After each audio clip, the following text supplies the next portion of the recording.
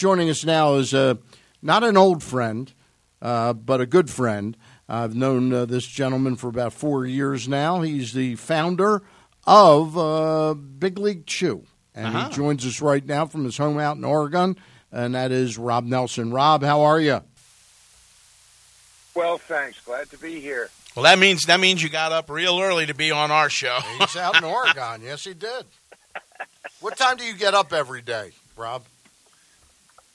Probably about 6 a.m. I have a bunch of crazy tennis buddies that we play early with. Good job. So you're still playing tennis. How's your game right now? Fair to middling. Okay. Well, I can't tell you how much I appreciate getting the surprise gift of a couple boxes of Big League Chew. I'm going to put it to good use. For those of our listeners or folks on Facebook Live that don't know the story, can you briefly tell us how you started Big League Chew and who helped you financially back in the day? Summer of 1977, I was with the independent Portland Maverick baseball team, Bing Russell's band of brothers, and I didn't get to pitch much. I was in the bullpen a lot, just observing, and sitting next to Jim Bouton, the former Yankee, author of Ball 4. We were observing our teammates who were chewing and spitting the other stuff. And Jim turned to me and said, "Did you ever chew?" And I said, "I tried it once for probably 30 seconds. It never made sense to me." Mm-hmm. And Jim said, "Funny thing, me too." And it was maybe an inning later, I said, "I've had an idea for some time now." And that was to shred gum and put it in a pouch so we could look as cool as these guys, but we wouldn't make ourselves ill. And Jim's eyes got as big as baseballs. He said, "Rob, I love that idea. I could sell that idea." And, maybe 2 pitches later, he said, "What would you call it?" And just out of the thin air, I said, "I don't know, Big League Chew." And then it was born. Jim put up $10,000. We became partners on a handshake. Took him about 1.5 years to find the company, but he did the job. Without Jim pounding the pavement, there would be no Big League Chew story. But we were partners for a very long time. We got lucky with a small division fleet. It's now made in Western New York, outside of Buffalo by Ford Gum. And we're coming up on 40 years of what my dad called lightning in a pouch. Well, it's lightning in a pouch, and I'll tell you what else it is. And Stan and I were talking about this before the show when I found out you were going to be on, and that's the fact that with everything we found out about smokeless tobacco and guys who have spent years and years chewing and things of that nature, and the ramifications that come with it, what a great idea this was. Look out. Recently I saw some numbers that in 1986, 55 million pounds of chewing tobacco in a pouch were consumed in America. Wow. And last year it was down to 18. So by that's progress. 2/3 it's been dropped. That's wow. wow. And I like to think we had something to do with that. I'm proud of that, obviously. Yeah. I don't think there's any question you had something to do with that. And I doubt it's interesting. You guys did it more from a taste perspective, or the fact you could get sick literally the moment you chewed if you swallowed something. You guys did it from more of an innocent perspective that just, hey, this will taste better. And you can't get sick from it. We'll look as cool, and you'll look as cool. Yeah, it's a great American marketing story. We're talking to Rob Nelson, one of the owners and founders of Big League Chew. One of the reasons I wanted to have you on once you sent me those boxes of gum was I was thinking about the holidays. I know you played some winter ball. I guess not in Latin America where I thought, but do you remember any stories being away from home? Celebrating the holidays away from home, playing baseball? I pitched briefly and ineffectively, as my brother Harry says, for 3 years with the Mavericks. But 1 win in 3 seasons as a single-A minor league player. But the bulk of my baseball life was overseas. I played in Australia. I played in England. I played in South Africa. And particularly in Australia and in South Africa, of course, it is winter baseball. And my 2 biggest memories are for Thanksgiving. My wife and I threw a huge Thanksgiving party in Cape Town, and my teammates had never experienced Thanksgiving before. Wow. And it was quite fantastic that Sarah and the wife of the skipper on the team went shopping to all these little tiny kind of, I don't know, boutique businesses. But we had a legitimate Thanksgiving on a Thursday night in November. And for most of the ball players, it was just Thursday night. They said, no, go over to Brian's house, Brian Lombard, our manager. Right. And we just had an absolute fabulous Thanksgiving dinner. And one of my teammates, it was just great, Kevin Johnson, said that this may be the greatest thing America's ever exported to the world. And I said, yeah, what's not to be grateful for? And that was a great memory. That was really cool. How about Christmas itself or New Year's? Did you spend those overseas sometimes? I pitched in the tournament, and they said, Rob, you're going to be pitching on Boxing Day. And I was 24 years old, and I said, I'm sorry, I don't know what Boxing Day is. Well, in the British Commonwealth, historically, the servants they were given their Christmas presents, boxes of presents, the day after Christmas, because, Christmas Day was a work day for them. So it was kind of a big deal in Cape Town, the annual Boxing Day tournament, and it was wonderful to be pitching on December 26th, and it was 88 degrees, and I was living the dream.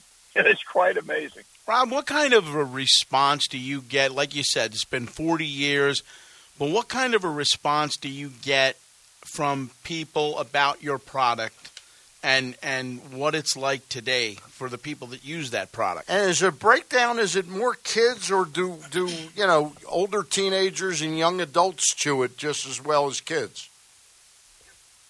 Out there, since 1980, 2020 will be the actual 40th anniversary. Okay. I suppose the best anecdote is on Halloween in Northeast Portland on 18th Avenue.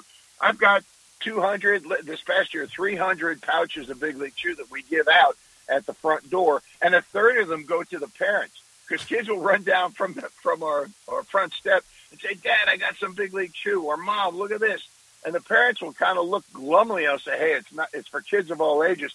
And I'll toss them a pouch of Big League Chew, and they're as happy as their kids are. Yeah. So that's pretty cool. I still do a baseball camp on Long Island.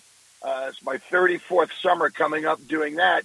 And I have kids whose uncles, I haven't had one kid whose parents have played in the camp, but I have had a lot of kids just say, my uncle played in this camp in 1986. And that's really fun because Coach Rob is the bubblegum guy. And so it transcends ages by now, which is really a fun thing. The demographic says it's mostly kids 13 and under, but my experience when I'm out to a restaurant or having a beer with some friends, everybody, it seems, has a Big League Chew story. And it really makes me smile to know that it made a lot of people happy. That, Cal Ripken had sent me a nice note on the 25th anniversary, hard to believe, almost 15 years ago. God. He just said, what you did was you brought fun to the ballpark. And that's kind of how I look at it. Do you still affiliated with the Ironbirds? Do you do some stuff with them? Birds, but I do a little bit of stuff with Cal. We're doing most of our stuff with the Baseball Hall of Fame now. Uh-huh. With the Hall of Fame bubblegum, and working with Jeff Idelson and his team up in Cooperstown has been a delight. So I get to see Cal through that means. And Billy, I get, when I'm back in New York, I usually sneak over to Secaucus and have dinner with Bill near the MLB Network. But those guys are fantastic. They're probably two of my biggest fans for Big League Chew. Hey, I want to take you back to Jim Bouton. You pitched briefly with him. You became a business partner with him. His career was really not his baseball career. His post-playing career as a writer and an actor was just ready to take off when you met him, wasn't it? Bouton, I had met him when I got out of Cornell. Nobody drafted me. I really wanted to keep playing baseball. I only had one good year in college, and lucky for me, it was my senior year. And I had written to Jim. He was doing ABC Sports. That's right. Nighttime news. Yep. Nighttime news. They probably gave him 5 or 6 minutes to talk sports. And I wrote to him, and I said, I'm working on a knuckleball, and I'm throwing in the gym 4 nights a week, and I just can't get it to work. And he sent me a postcard back, and he said, when you're back, down this way, give me a call, and we'll work out. And we did. I met him in Teaneck, New Jersey. He was pitching for, I think, the Teaneck Merchants or something. You know, he was almost 40 years old. And he took a half hour of his time, this guy just off the street. As it turned out, his brother was a left-handed quarterback for the Cornell lightweight football team. So there was a connection there. But he just loved guys who loved baseball. And then it was 2 years later when he came to Portland to pitch for the Mavericks, because he, too, was trying to get back into organized baseball as opposed to the Mavericks, which was disorganized baseball. He was just a really good guy. He never big leagued us as a Maverick. He said it was one of the most exclusive baseball fraternities he'd ever belonged to, even more so than the Yankees, because the Mavs only existed, for 5 years. Jim Bouton's an absolute first-class guy. He's going to be 80 years old in March, and I love him like a brother. Just a really good guy. Is he still in good health and got all his faculties with him? Because he was a sharp, sharp guy. He's not. He does not have all his faculties. Yeah. He suffered a stroke a couple of years ago, but he is the bulldog. When I go to visit him, he's in Massachusetts, so it's a bit of a trek for me. But and I'll be going up in 2 weeks' time. It's difficult. He remembers stuff specifically, and his wife Paula says it's amazing when you guys come here how it comes back to him. But it's on again, off again kind of thing.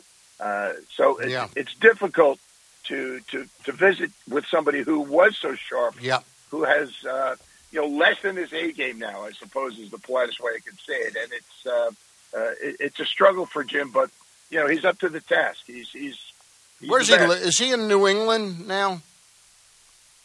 Massachusetts, near Great Barrington. That's what I thought. Yeah. Craig? No, I was just going to say, you're talking to two guys that never have their A game, so.